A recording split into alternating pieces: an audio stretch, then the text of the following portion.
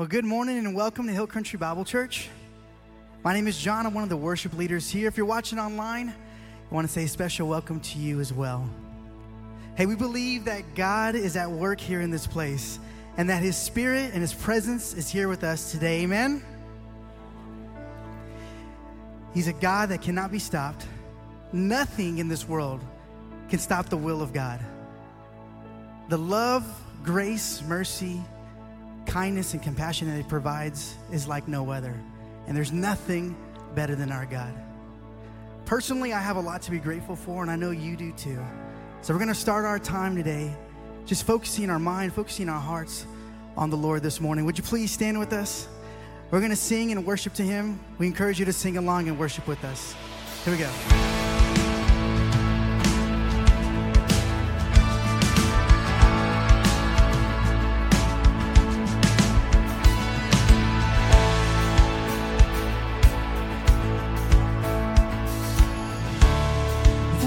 Try to hide you and steal you away,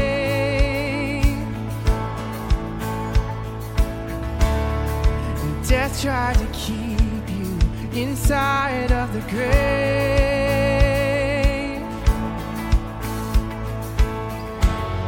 The enemy fought you, he tried but he lost. You cannot be stopped.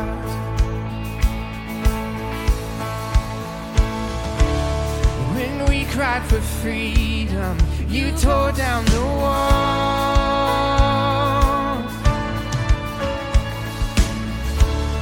The weight of our burden, you carried it all.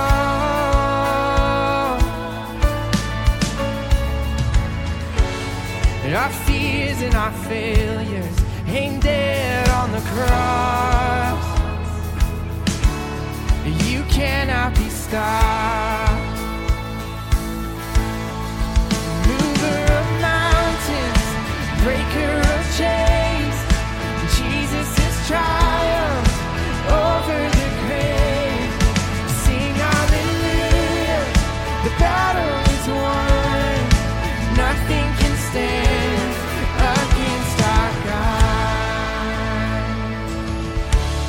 We stand on your victory and shout out your praise.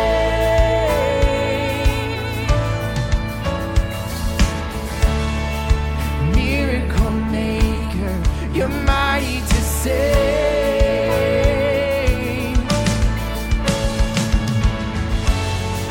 Awesome in power, relentless in love. You cannot be stopped. Mover of mountains, breaker of chains, Jesus has triumphed over the grave. Sing hallelujah, the battle is won. Nothing can stand against our God.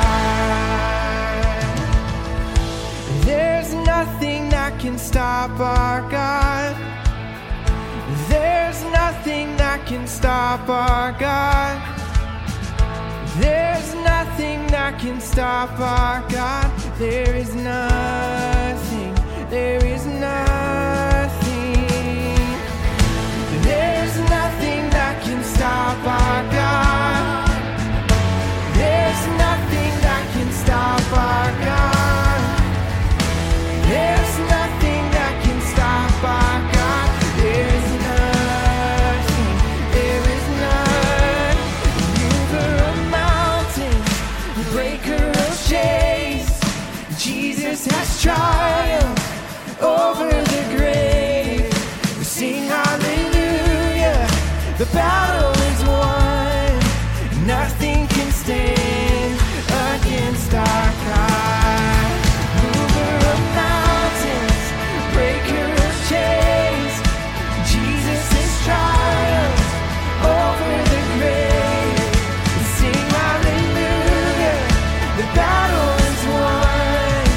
Nothing can stand against our God. Oh, sing hallelujah, the battle is won.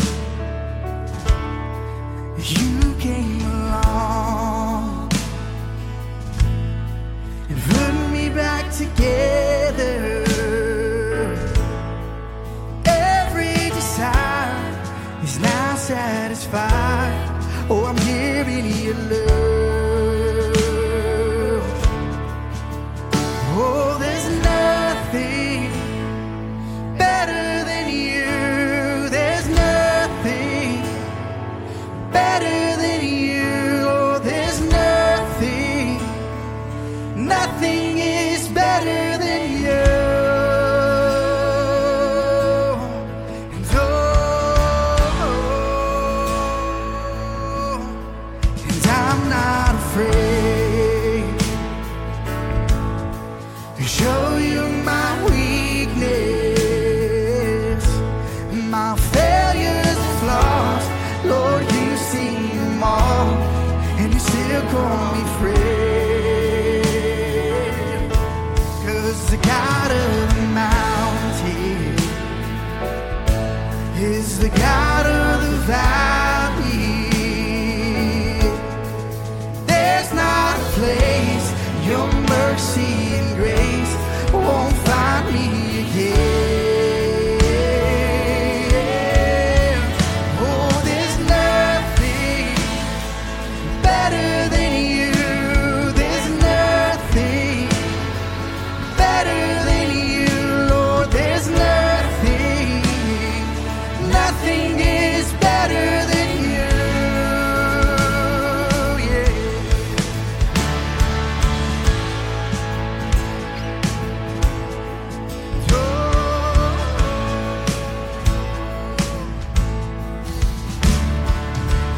You turn mourning to dancing.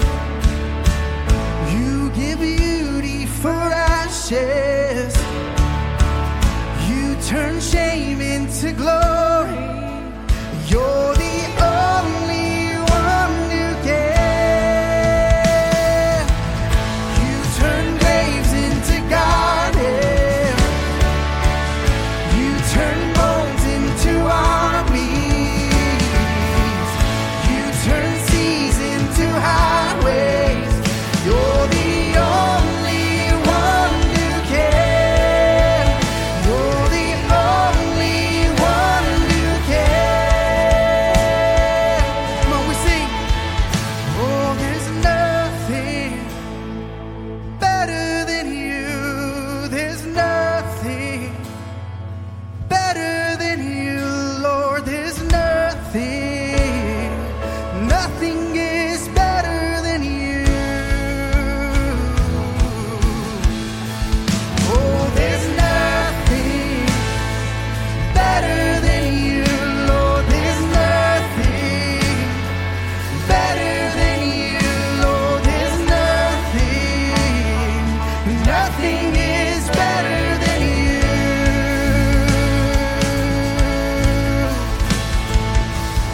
You turn graves into gardens. You turn bones into armies. You turn seas into highways. You're the only one who can. You turn graves into gardens. You turn bones into armies. You turn seas into highways. You're the only one who can. You're the only one who can. You're the only one who can.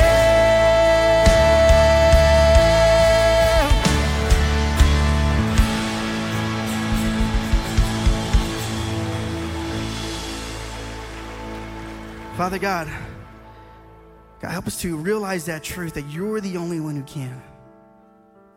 God, you bring dead things to life. You bring our old, sinful past into a new relationship with you, into an everlasting family and an everlasting relationship. God, help us to walk that every single day. Help us to choose that every single day. God, to not carry the weight or the burden of the world alone, but to always ask you, God, for your direction, God, your help. God, we love you so much. We continue to sing to you, God, from a place of just desperation, but at the same time, celebration, Lord. Have our heart, have our complete mind. In Jesus' name, we pray and we worship. In Jesus' name, amen.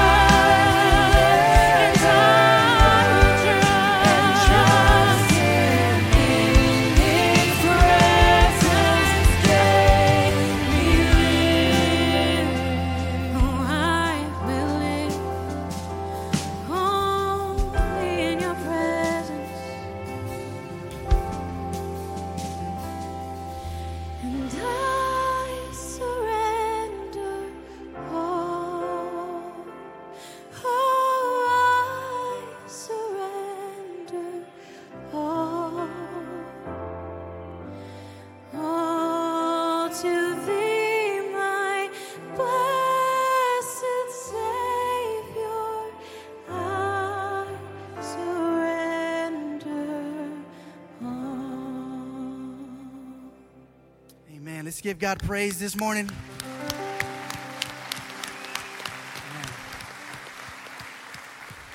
Thank you so much for joining us for worship. Before you take a seat, why don't you meet somebody around you, tell them good morning.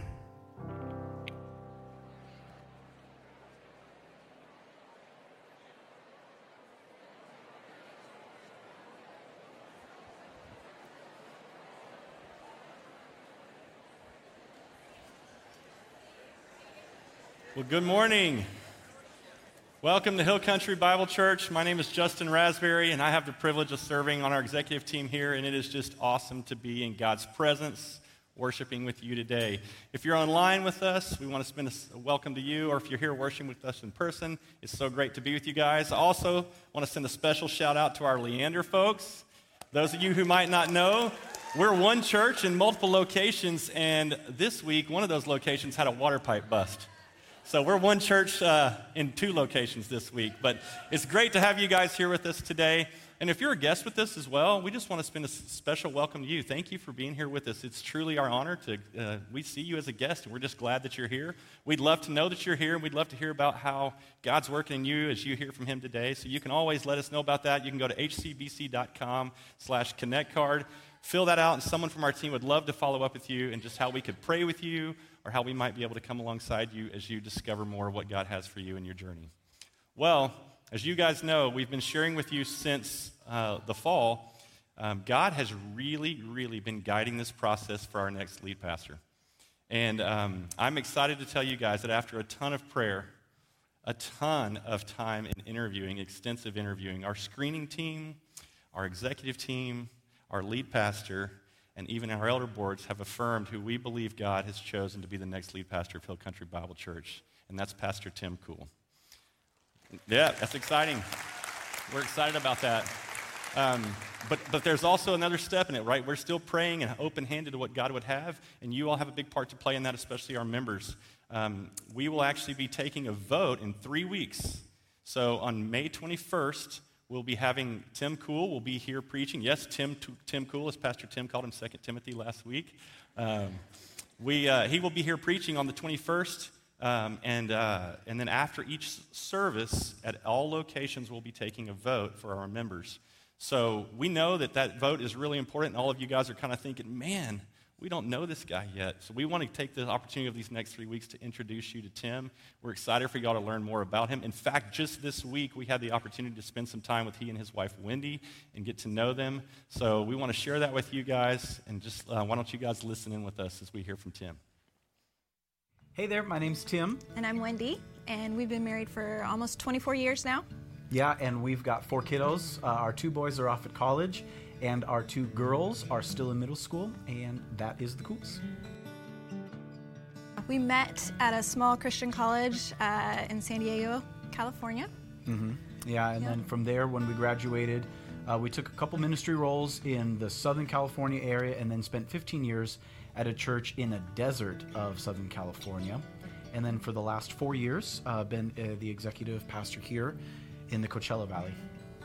A funny story of how our 2 personalities both blend and clash is my idea on how I would propose to her. We had a friend at a large performing arts high school in Los Angeles, and I thought it would be fun if I arranged for us to drive up from San Diego to LA, go to our friend's performance, but then arrange for the intermission raffle prizes for me to have set up that we had a winning raffle ticket, that I'd sneak out to the restroom during intermission and sneak backstage and come out on stage and propose to her as she went up to win her prize, that her prize was me.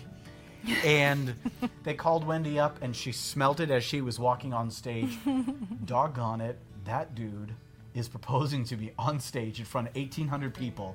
I thought it was genius. She was less enthused about the setting. I'm an introvert. He's an extrovert. He loves being in front of people. I would rather be one-on-one. Yeah. It was not the most perfect blending of our 2 personalities.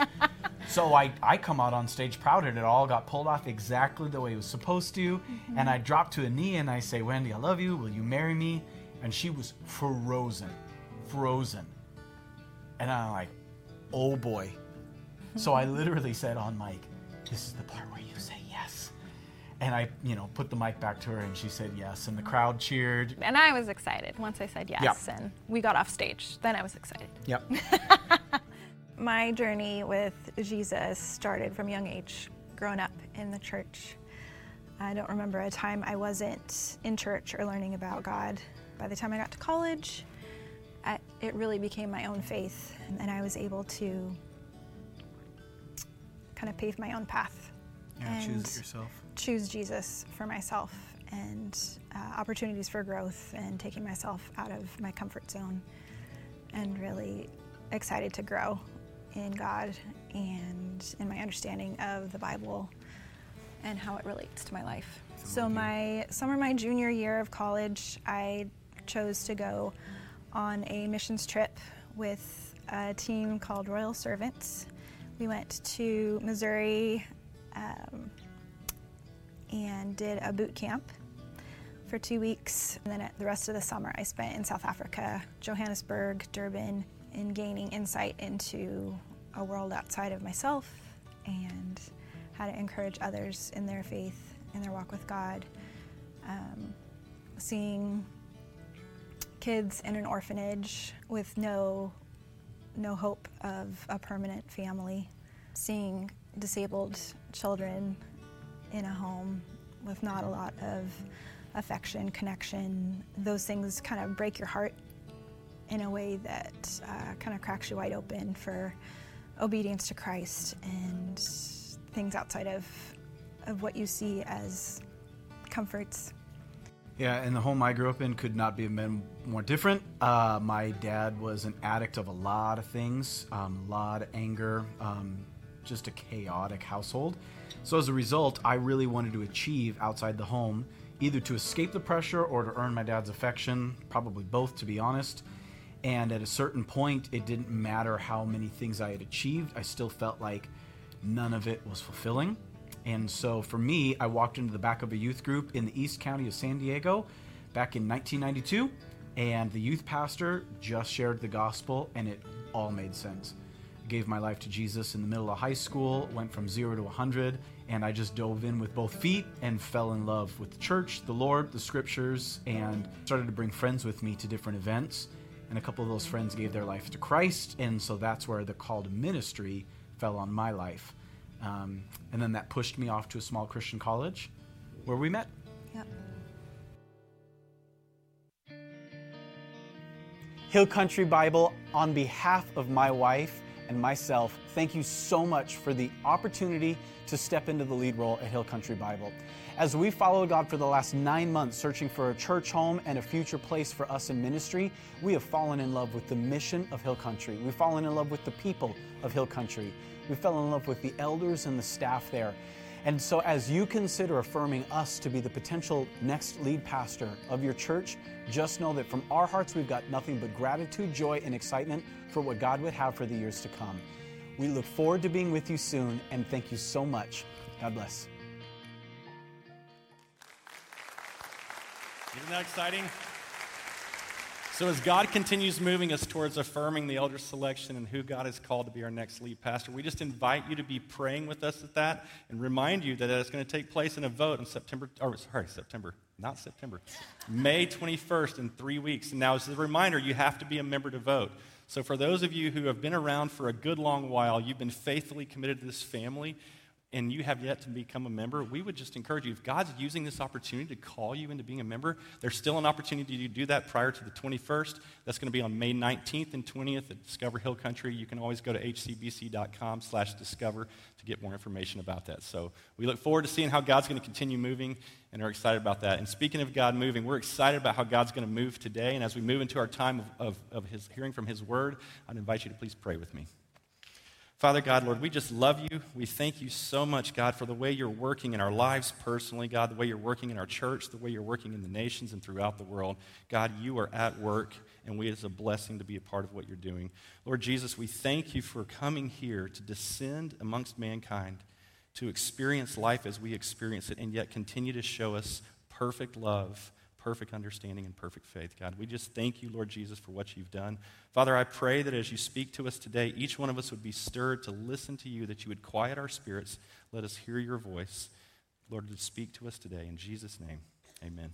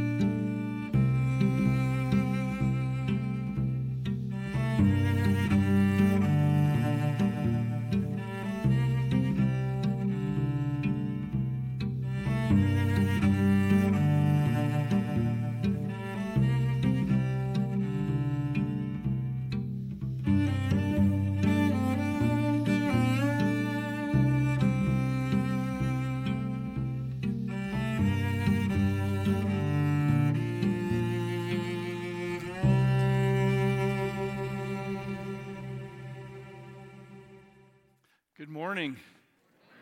I want to welcome you all to Hill Country Bible Church, and we're so excited to be together. So excited about Tim and Wendy, and look forward to having them here. That's going to be such a great time and opportunity for us to grow in this next adventure of faith. So many cool things happening.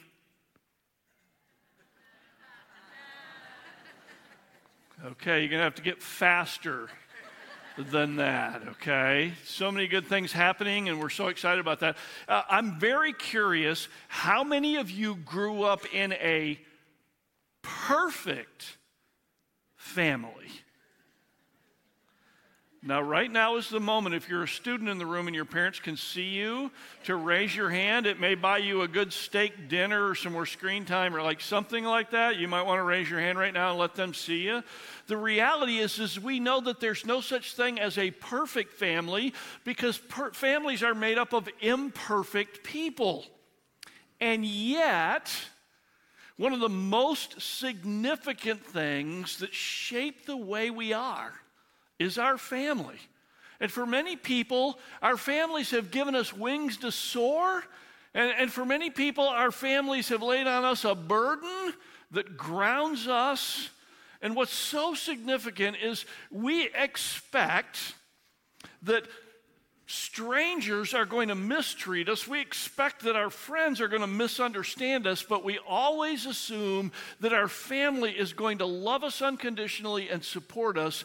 And that's why family wounds are often the deepest wounds, and they often last a lifetime. Now, when it comes to family, I don't know your situation and what happened, but here's what I do know. I do know that when you study the Bible, there's no family in the Bible that's set up as an example of here's the good. In fact, as you read the Bible, you see many stories of families, and every one of them is flawed. In fact, from the very first family, Adam and Eve, who had a son, Cain, who killed his brother over a sacrifice, all the way up to the family of Jesus, we see family conflict. You say, Jesus had conflict in his family? I didn't know that. Well, he actually did. I'm going to show it to you today. So if you grab your Bibles and turn to Mark chapter 3, or pull up your smart device, look at Mark chapter 3, you're going to see that Jesus had family conflict too. In fact, he experienced family conflict. Now, as we think about that, here's our hope today because of Jesus, that Jesus knows the pain of family conflict, and he can heal your pain. Jesus experienced it. He gets us. He knows what it's like. And so at a time where you might be thinking, God, why in the world did you put me in the family you put me in? It feels cruel that you let that happen to me. I just want you to know that God knows, that Jesus gets us, that Jesus experienced it too. Now, as you're turning to Mark chapter 3, let me just bring you a little update on Jesus' family, in case you don't know the history or background of Jesus' family. So Jesus is born to the Virgin Mary, conceived by the Holy Spirit. She's pregnant when Joseph marries her. Jesus is born. As they begin to raise Jesus, Mary and Joseph have more children. In fact, they actually have a bunch of children by human standards. And you say, how do you know that, Tim? Well, I'm really glad you asked, because it's actually in the Bible. In the Gospel of Mark, when Jesus goes back to his hometown and he's teaching in his hometown, and the people are questioning, we know this guy. Here's what they say. They say, isn't this the carpenter's son? Talking about Joseph. Isn't his mother's name Mary? And aren't his brothers James, Joseph, Simon, and Judas? He's got 4 brothers. And aren't all his sisters with us? So he's got at least 2 sisters. So Jesus is growing up in a family. And what's so unique is that when God sends his son into the world, he puts his son in a family, goes through the process of birth and growing up and having sibling rivalries and having a mom and dad that are imperfect. And in addition to this, Joseph is last seen when Jesus is 12. And we don't hear from him again in the rest of the Bible. And so the assumption that most scholars make is that Joseph probably passed away when Jesus was a teenager, or maybe in his 20s. Because of that, so Jesus is now the oldest son in a Jewish family. Now the burden would have fallen on him, maybe at 16, 17, 18, 19, to be able to take care of the family. This is not an easy situation. Jesus understands. He understands the joy of family, but he also understands the difficulty of family. And we're going to see this unfold as we dive into the story of Jesus. So in Mark chapter 3, Jesus has started his earthly ministry. And when Jesus steps out at age 30 to begin to fulfill the calling that God gave him, which was to bring the good news of the gospel, to present himself as the Messiah, the Savior of the world, and to prove that by healing people, by casting out demons, by teaching, and Jesus starts to do that, he immediately gets a crowd of people. Like, people are blown away by Jesus, and the crowds appear to be out of control. So picking up in Mark chapter 3, I want us to start in verse 7. We read, Jesus withdrew with his disciples to the lake, and a large crowd from Galilee followed. So he moves over to the Sea of Galilee. Large group of people are coming, and when they heard all he was doing, many people came to him from Judea, Jerusalem, Idumea, came to him from and regions across the Jordan and around Tyre and Sidon. So people are coming from everywhere. And here's what you would expect. You would expect that if you were in your hometown and somebody that you knew who had a disease or maybe had some kind of infirmity, like, they came home okay. They'd been traveling past Capernaum. And when they got home, they were healed. Or somebody was flipped out of their mind, demonic possession, and all of a sudden they were back in their right mind. You would go, whoa, that's a miracle. If you had any problems, what would you do? You'd catch the next camel, headed to where Jesus was. If you had a family member with an illness, you would load that person up on the next donkey and you'd be traveling to where Jesus was. So literally, Jesus positions himself on the Sea of Galilee at Capernaum, the city right there by the shore, big fishing village at the time. And he's on the road that travels from Damascus in Syria all the way over and down to Egypt. And literally, people are hearing in both of those areas and all those regions, and they're all coming. And the crowds are just out of control. People desperate for healing and deliverance are coming to Jesus. We continue to read. Because of the crowd, he told his disciples to have a small boat ready for him to keep the people from crowding him, for he had healed many so that those with diseases were pushing forward to touch him. I mean, can you imagine that? Like, you're trying to get close to him, so is everybody else. Everybody's pushing to get close to him, to touch him so that they can get healed. And Jesus says, we got to put a buffer here so that we don't get just run over. So get a boat. Let's push out from the shore a little bit. I can teach the crowd and keep them from just overwhelming me. So that's the situation that Jesus is in. And then we read, whenever the evil spirits saw him, they fell down before him and cried out, "You are the Son of God." But he gave them strict orders not to tell who he was. So the people are just coming like crazy. So the question is, what does his family think about this? And here's the answer. Jesus' family thought he was crazy. They thought he was crazy. Watch what happens in verse 20. After picking his disciples and appointing them, we read, then Jesus entered a house, and again the crowd gathered so that he and his disciples were not even able to eat. So, like, they come into the house, people are coming and going, ministering to people, healing people, casting out demons, teaching, and like breakfast goes and comes and goes, and lunch comes and goes, and dinner comes and goes, and the people keep coming and going and keep coming and going. Like, this feels out of control. Verse 21, when his family heard about this, they went to take charge of him, for they said, he is out of his mind. He is out of his mind. His family, living in Nazareth, several miles away, hear about what's taking place in Capernaum, and they come to get him. Now, that word to take charge of him is a word that's often translated to arrest somebody. In other words, they're coming to use whatever they need to get him out of there and get him home, even to the point of using force to restrain him and get him home. And the reason why they're doing that is because they're saying he's crazy, he's lost his mind, he's delusional. Now think about that.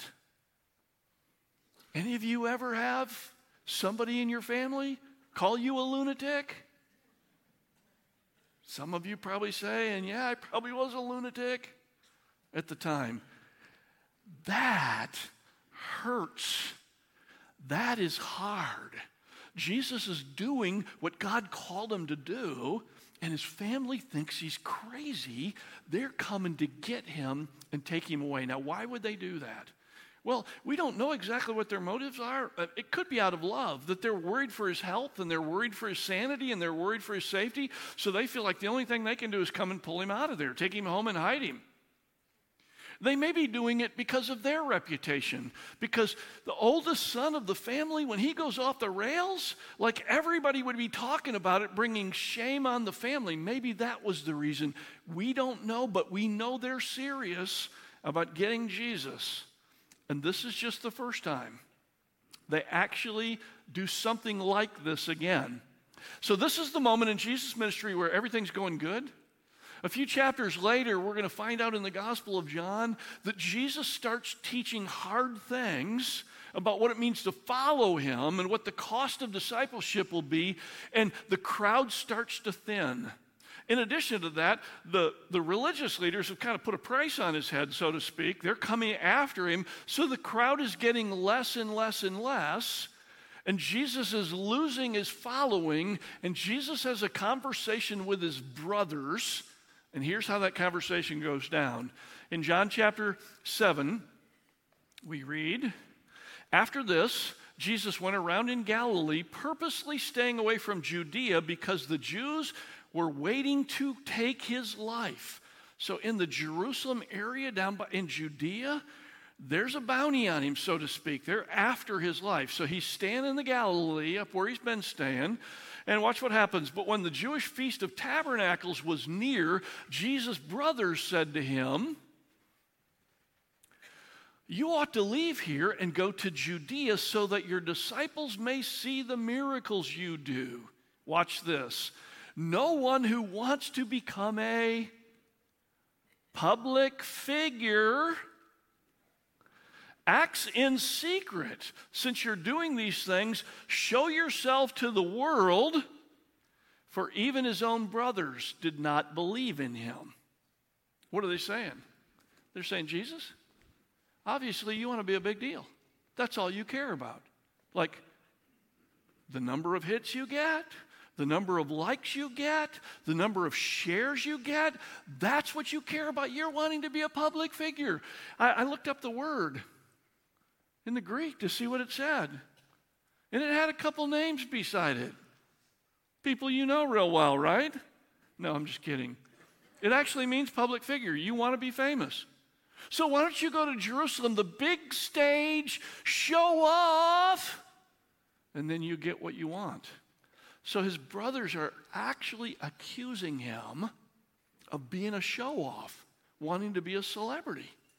Now, that's hard coming from regular people, from your enemies, but coming from your brothers? Now, let's face it, there have been lots of times when getting criticism from my friends and even my family was well-deserved because I deserved it. But Jesus doesn't deserve it. What is he doing? He is healing people. He is taking care of people. He is bringing God's love to people. He doesn't deserve it at all to be unjustly criticized by your own family for doing good. Jesus gets us. He's been there. He's experienced the pain, and he's experienced the rejection So the next thing we see is Jesus gets piled up on. In fact, as we read a little bit further in the passage, we see another group that attacks him. Now, when you've got a target on your back from the people around you, what you expect from your family is to support you. So when your family doesn't support you and other people are coming after you, that makes it even more painful. And what we see is the respected leaders call Jesus demonic. Like the leaders are calling Jesus demonic. Look what happens next in the story. While the family's coming to get him, take him by force because he's crazy, verse 22, the teachers of the law who came down from Jerusalem said, he is possessed by Beelzebub. By the prince of demons, he is driving out demons. Now, who are these people? These religious leaders or the scribes, the teachers of the law, are the ones that look at the law of Moses and judge whether things are of God or whether they're not. So they come and look at Jesus' ministry and what he's doing, and here's what they say.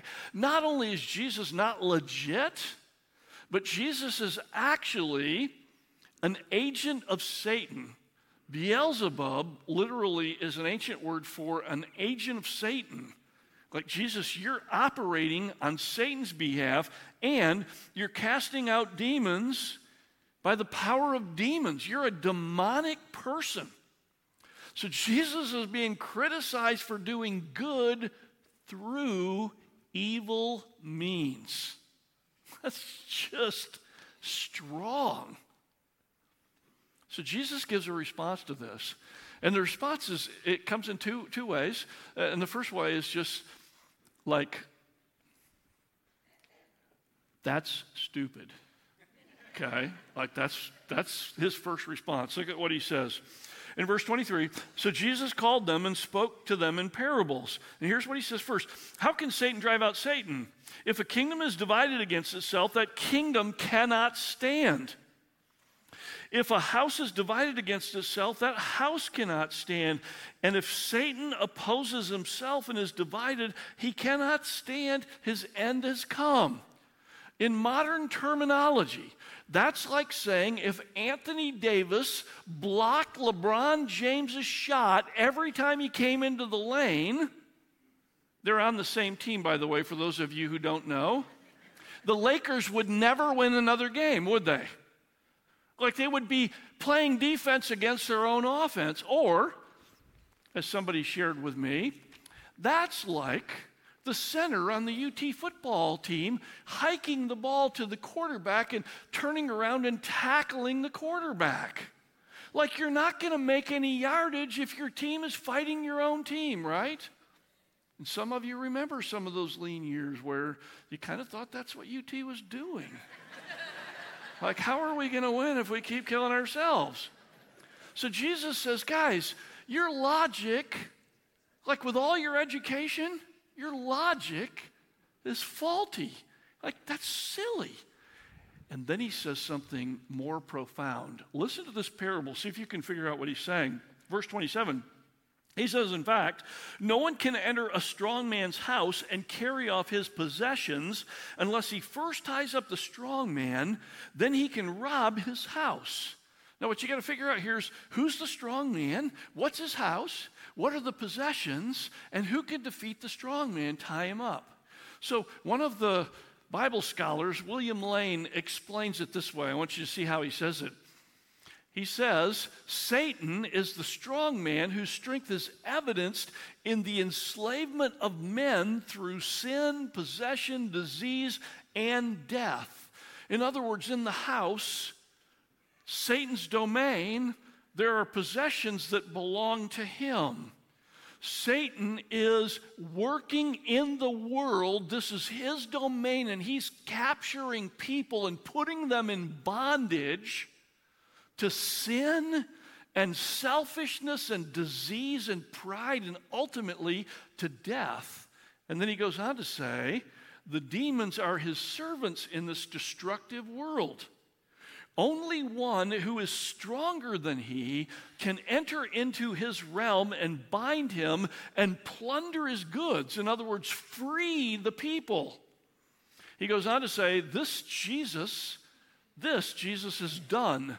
Jesus' ability to cast out demons means that one stronger than Satan has come to restrain his activity and to release the enslaved.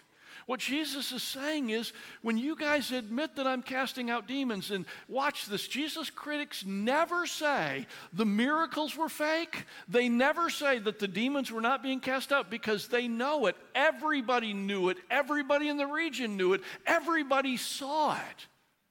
None of the religious leaders ever say, he faked that.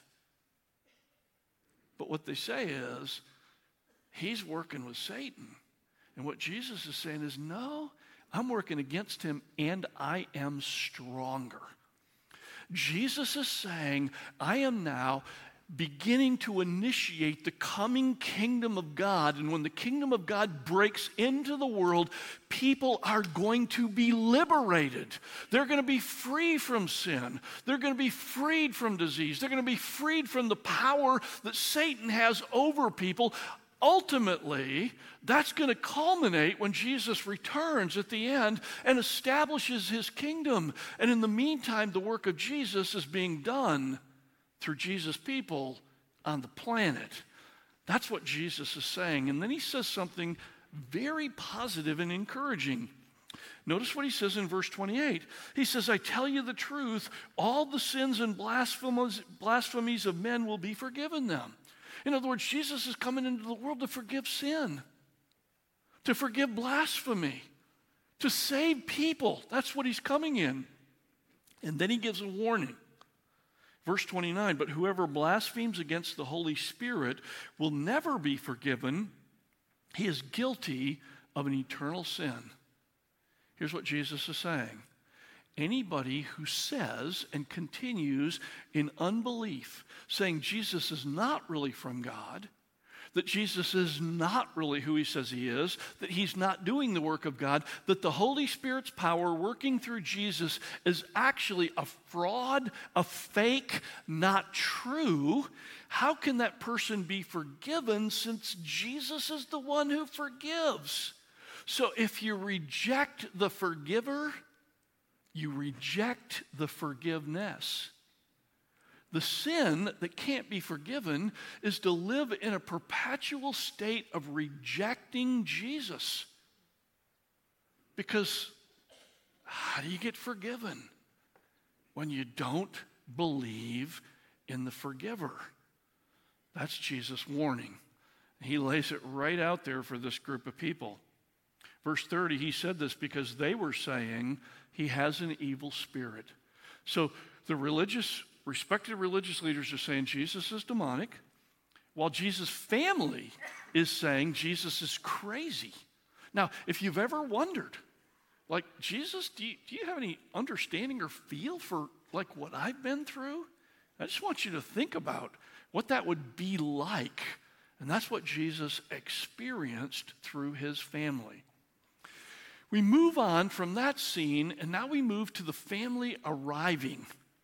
And in this moment, something changes that shakes up the whole course of history, and you are actually part of what's coming in these next few verses. In verse 31, then Jesus' mother and brothers arrive, standing outside. They sent someone to call him. A crowd was sitting around him, and they told him, your mother and brothers are outside looking for you. So in the house, disciples sitting in front, a crowd of people all around the streets, looking in the windows, crammed into the house, huge crowd. Jesus' mother and brothers arrive, and they send a messenger in, hey, we're out here. Jesus, you come out to us. Now, the societal pressure in that moment is huge. I mean, family was more important than anything in the Jewish culture at this time in history.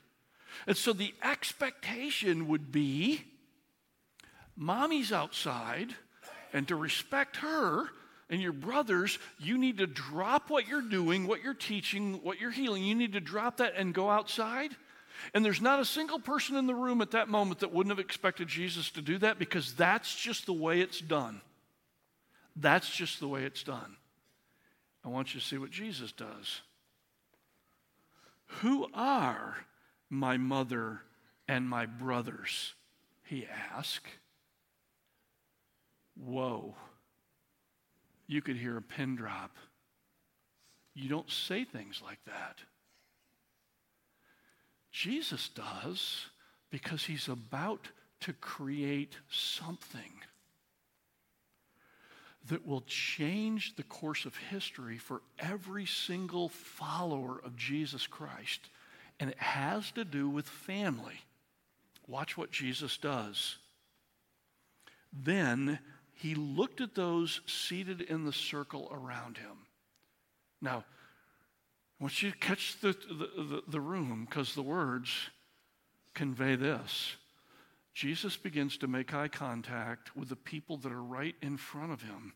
In fact, Matthew's gospel says that Jesus started pointing at them with his finger, like he is looking face to face in a personal way with everybody that's before him. And then these words, "Here are my mother and my brothers. Whoever does God's will is my brother and sister and mother."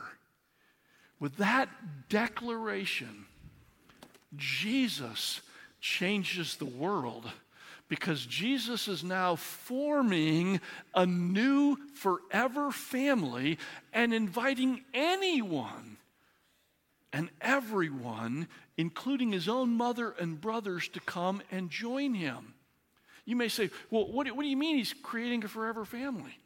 Well, Jesus has two families. He's got his earthly family, Mary and the brothers and the sisters, but he also has his heavenly family. He is the Son of God. The Trinity is a family. And now what Jesus is saying is, I'm going to bring all of you into the family of God.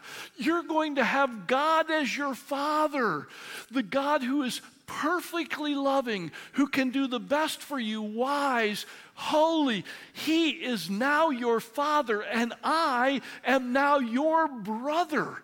Paul says in Romans chapter 8 that we're co-heirs with Jesus. All the benefits of heaven now belong to us. We have a new family. Think about that. The man who gave me my name, Hawks, had a father who gave him his name, Hawks, and then left, leaving my grandmother and my dad's mom to fend for herself with 4 kids. And my dad didn't have a dad. So what did he do? Did he follow in his father's footsteps, preferring the bottle over being a man? Did he spend his life with a big chip on his shoulder because he had no dad? Did he pass on that pain to me and my brothers? You know what he did? He got a new dad. He came to faith in Jesus Christ. And he focused on his Father in heaven to be his Father.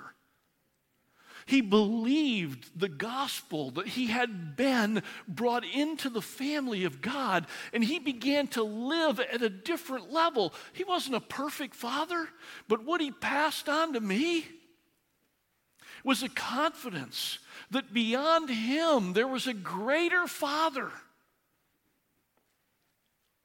And that's what Jesus is doing for you.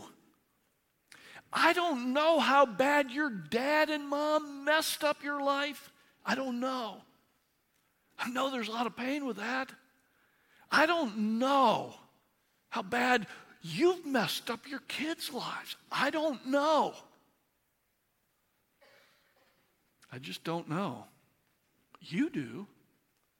And so does Jesus. And what Jesus has done, he's created a family for you, a forever family, and invites you to come into that family, to be part of it. And in that family, you can find healing, because Jesus gets you. He knows what it's like to be in a broken family. And he knows what it's like to be in a perfect family. And he invites us to come and be part of his perfect family. Now, it's very important to me that you understand a couple very key personal things to begin to embrace all that Jesus has done for you. So the first one that I really want you to embrace is this. Don't give up on your family as imperfect as it is. Some of you, for you right now in this moment, this is a non-starter. You're checking out. Like, Tim, you don't know. You don't know. I don't. But Jesus does. In fact, Jesus didn't give up on his family. We see Jesus reaching out to his mother.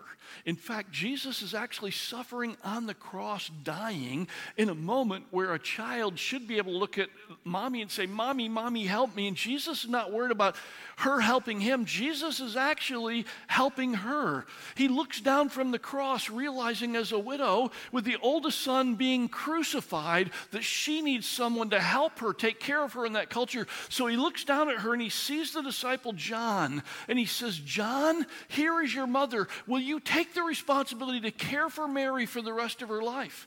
He's caring for his mom. No grudge being held. No family history. He's caring for his mom. And then, after the resurrection, Jesus makes a personal appearance to his brother James. The unbeliever that was mocking him, Jesus shows up. James realizes that he was so wrong, puts his trust in Jesus. 1 Corinthians chapter 15. Becomes the leader of the Jerusalem church, ends up dying a martyr's death.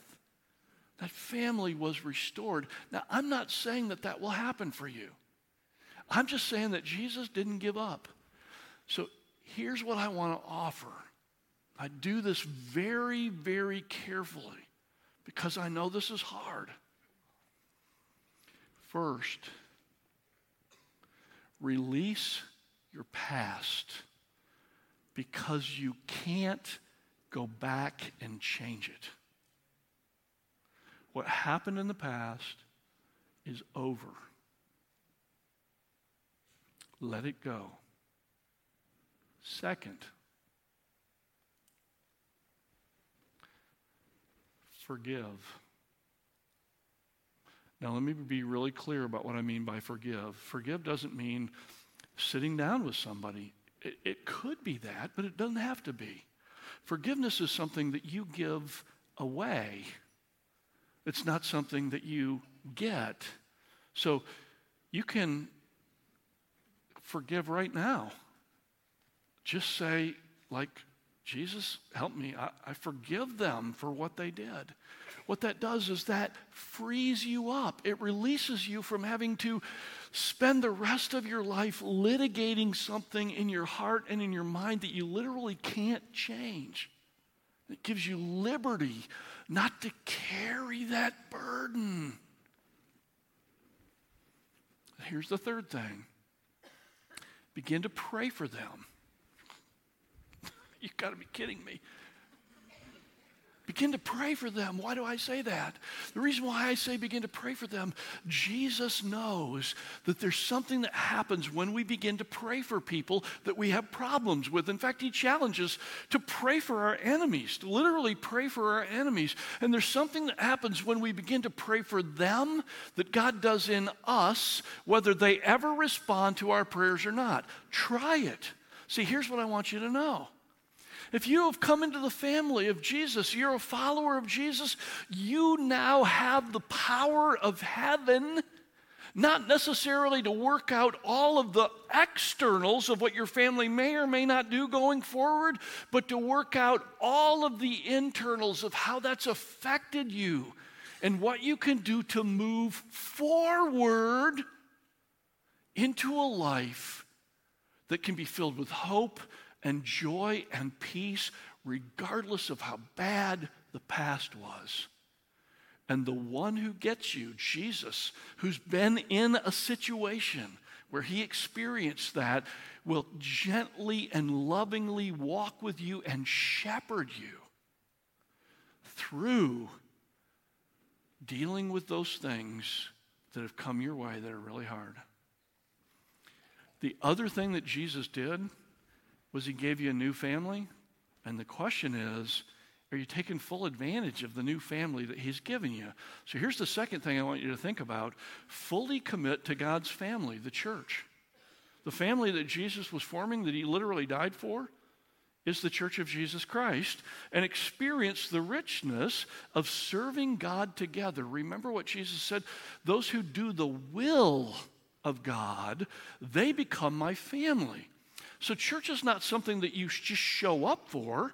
It's something that you become part of. Both the relationships and the mission of using your gifts and ability along with other people to advance the greatest thing that's happening in the world, which is the kingdom of Jesus Christ expanding and growing and breaking out and ultimately leading to the return of Jesus Christ.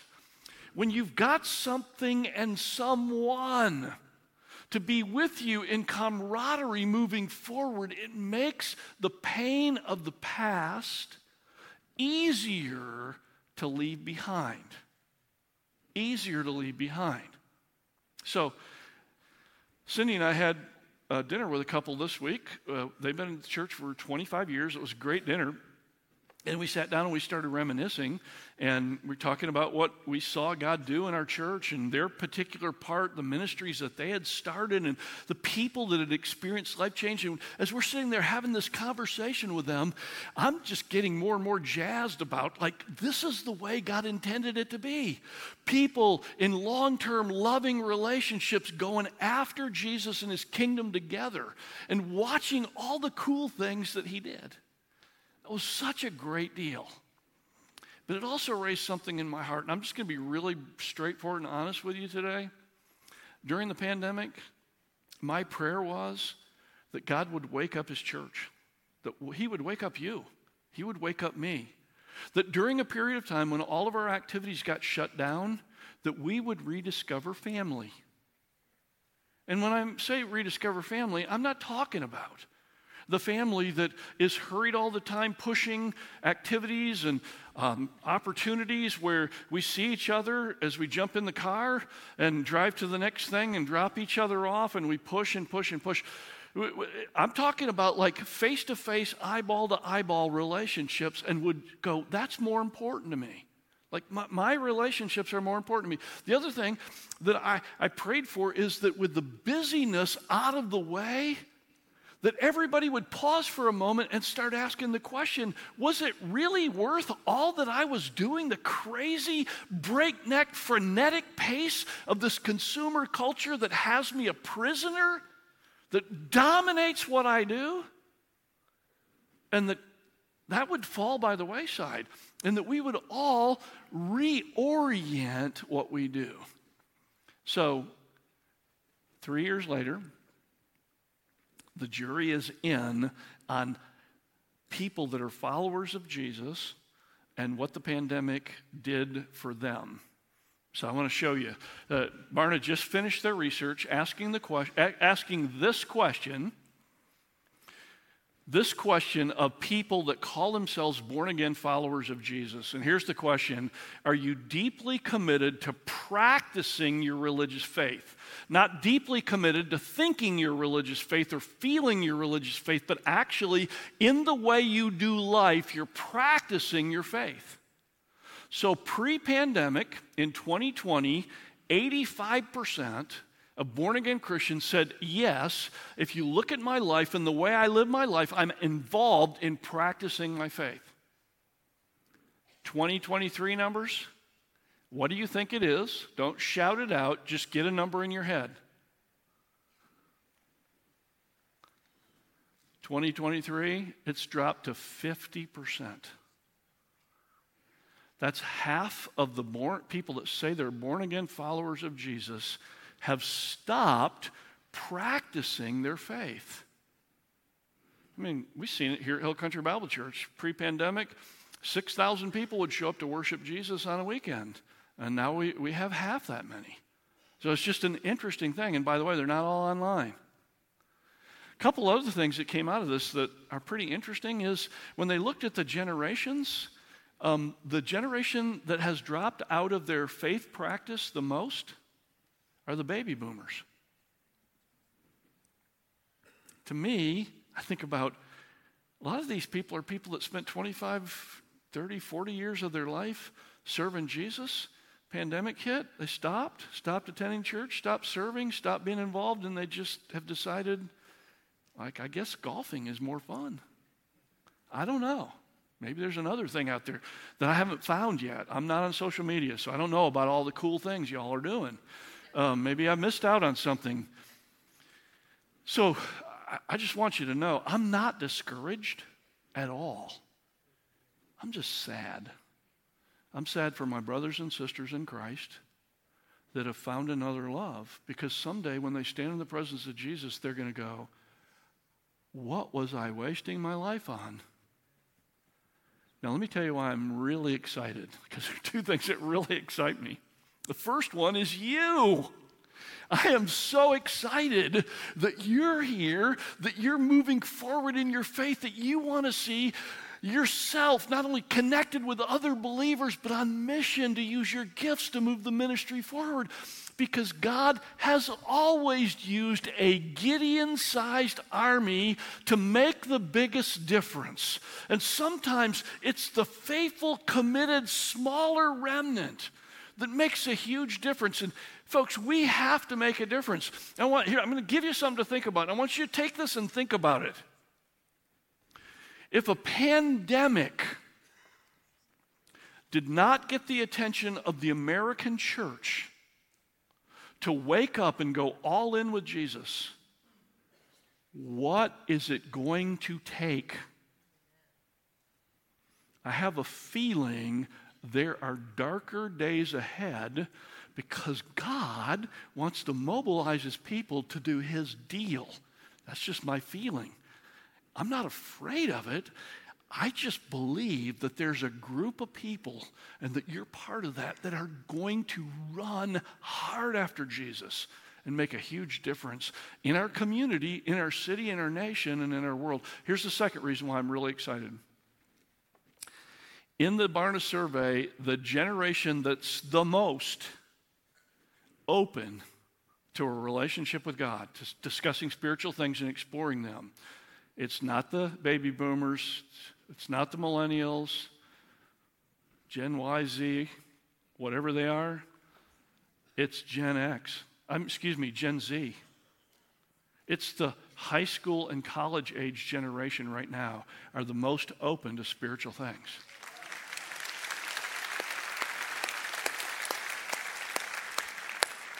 And those of you who are in that category right now, I just want you to know, I'm so proud of you. Like every week I hear about something that this younger generation is doing on their own, and it just blows my mind. For example, this past week, one guy decided to start a revival. Like, how does he do that? You know how he does that? He asks all of his friends at the high schools from this area, and they reach out to high schools all around, and they show up at Cedar Park on the grassy fields there on Wednesday night in that window between the terrible thunderstorms. The adult that was working with him said, hey, can you talk to Cedar Park about getting a backup indoor place? He said, I'll do that. And then that night he said, I didn't do that because I had been praying and God told me it was going to be good. They had hundreds of high school students that showed up, and they prayed and confessed their sins and asked God to pour out his Spirit in revival.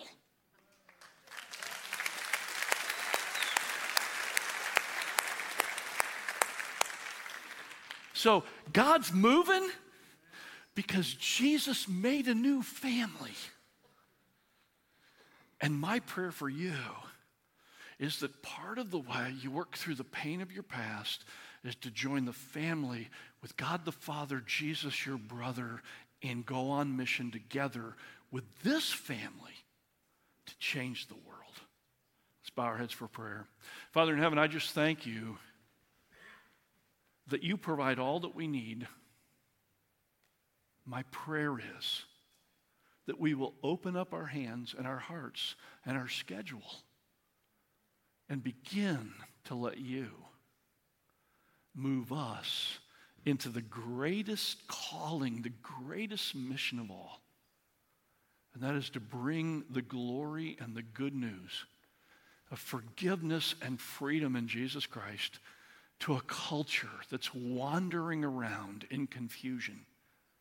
And Father, my prayer is that every single person here would have the opportunity over the next year to lead someone to faith and to disciple them, and that we would see a movement starting with our youngest and moving all the way through the church in Austin and beyond.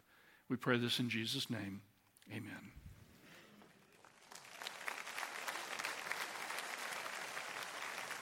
Folks, before we start heading out, in our last minutes of our worship service here, this is a time I want to ask the question, what's God saying to you?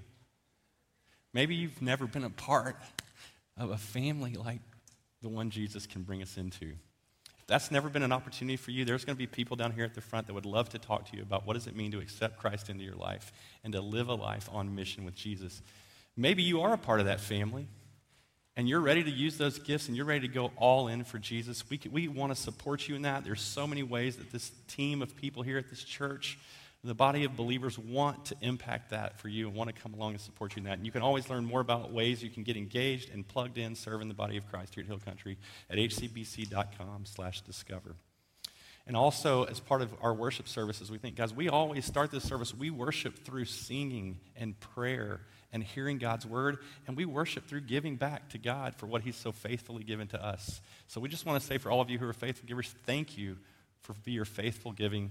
And for those of you who want to continue to do that, we do that through worshiping. You can do that at the give boxes on the way out. You can also do it at hcbc.com/give. If you're a guest for us today, we don't want you to feel any obligation to give. We want more than anything that you've experienced the goodness of God's love today and that you'd be encouraged by that.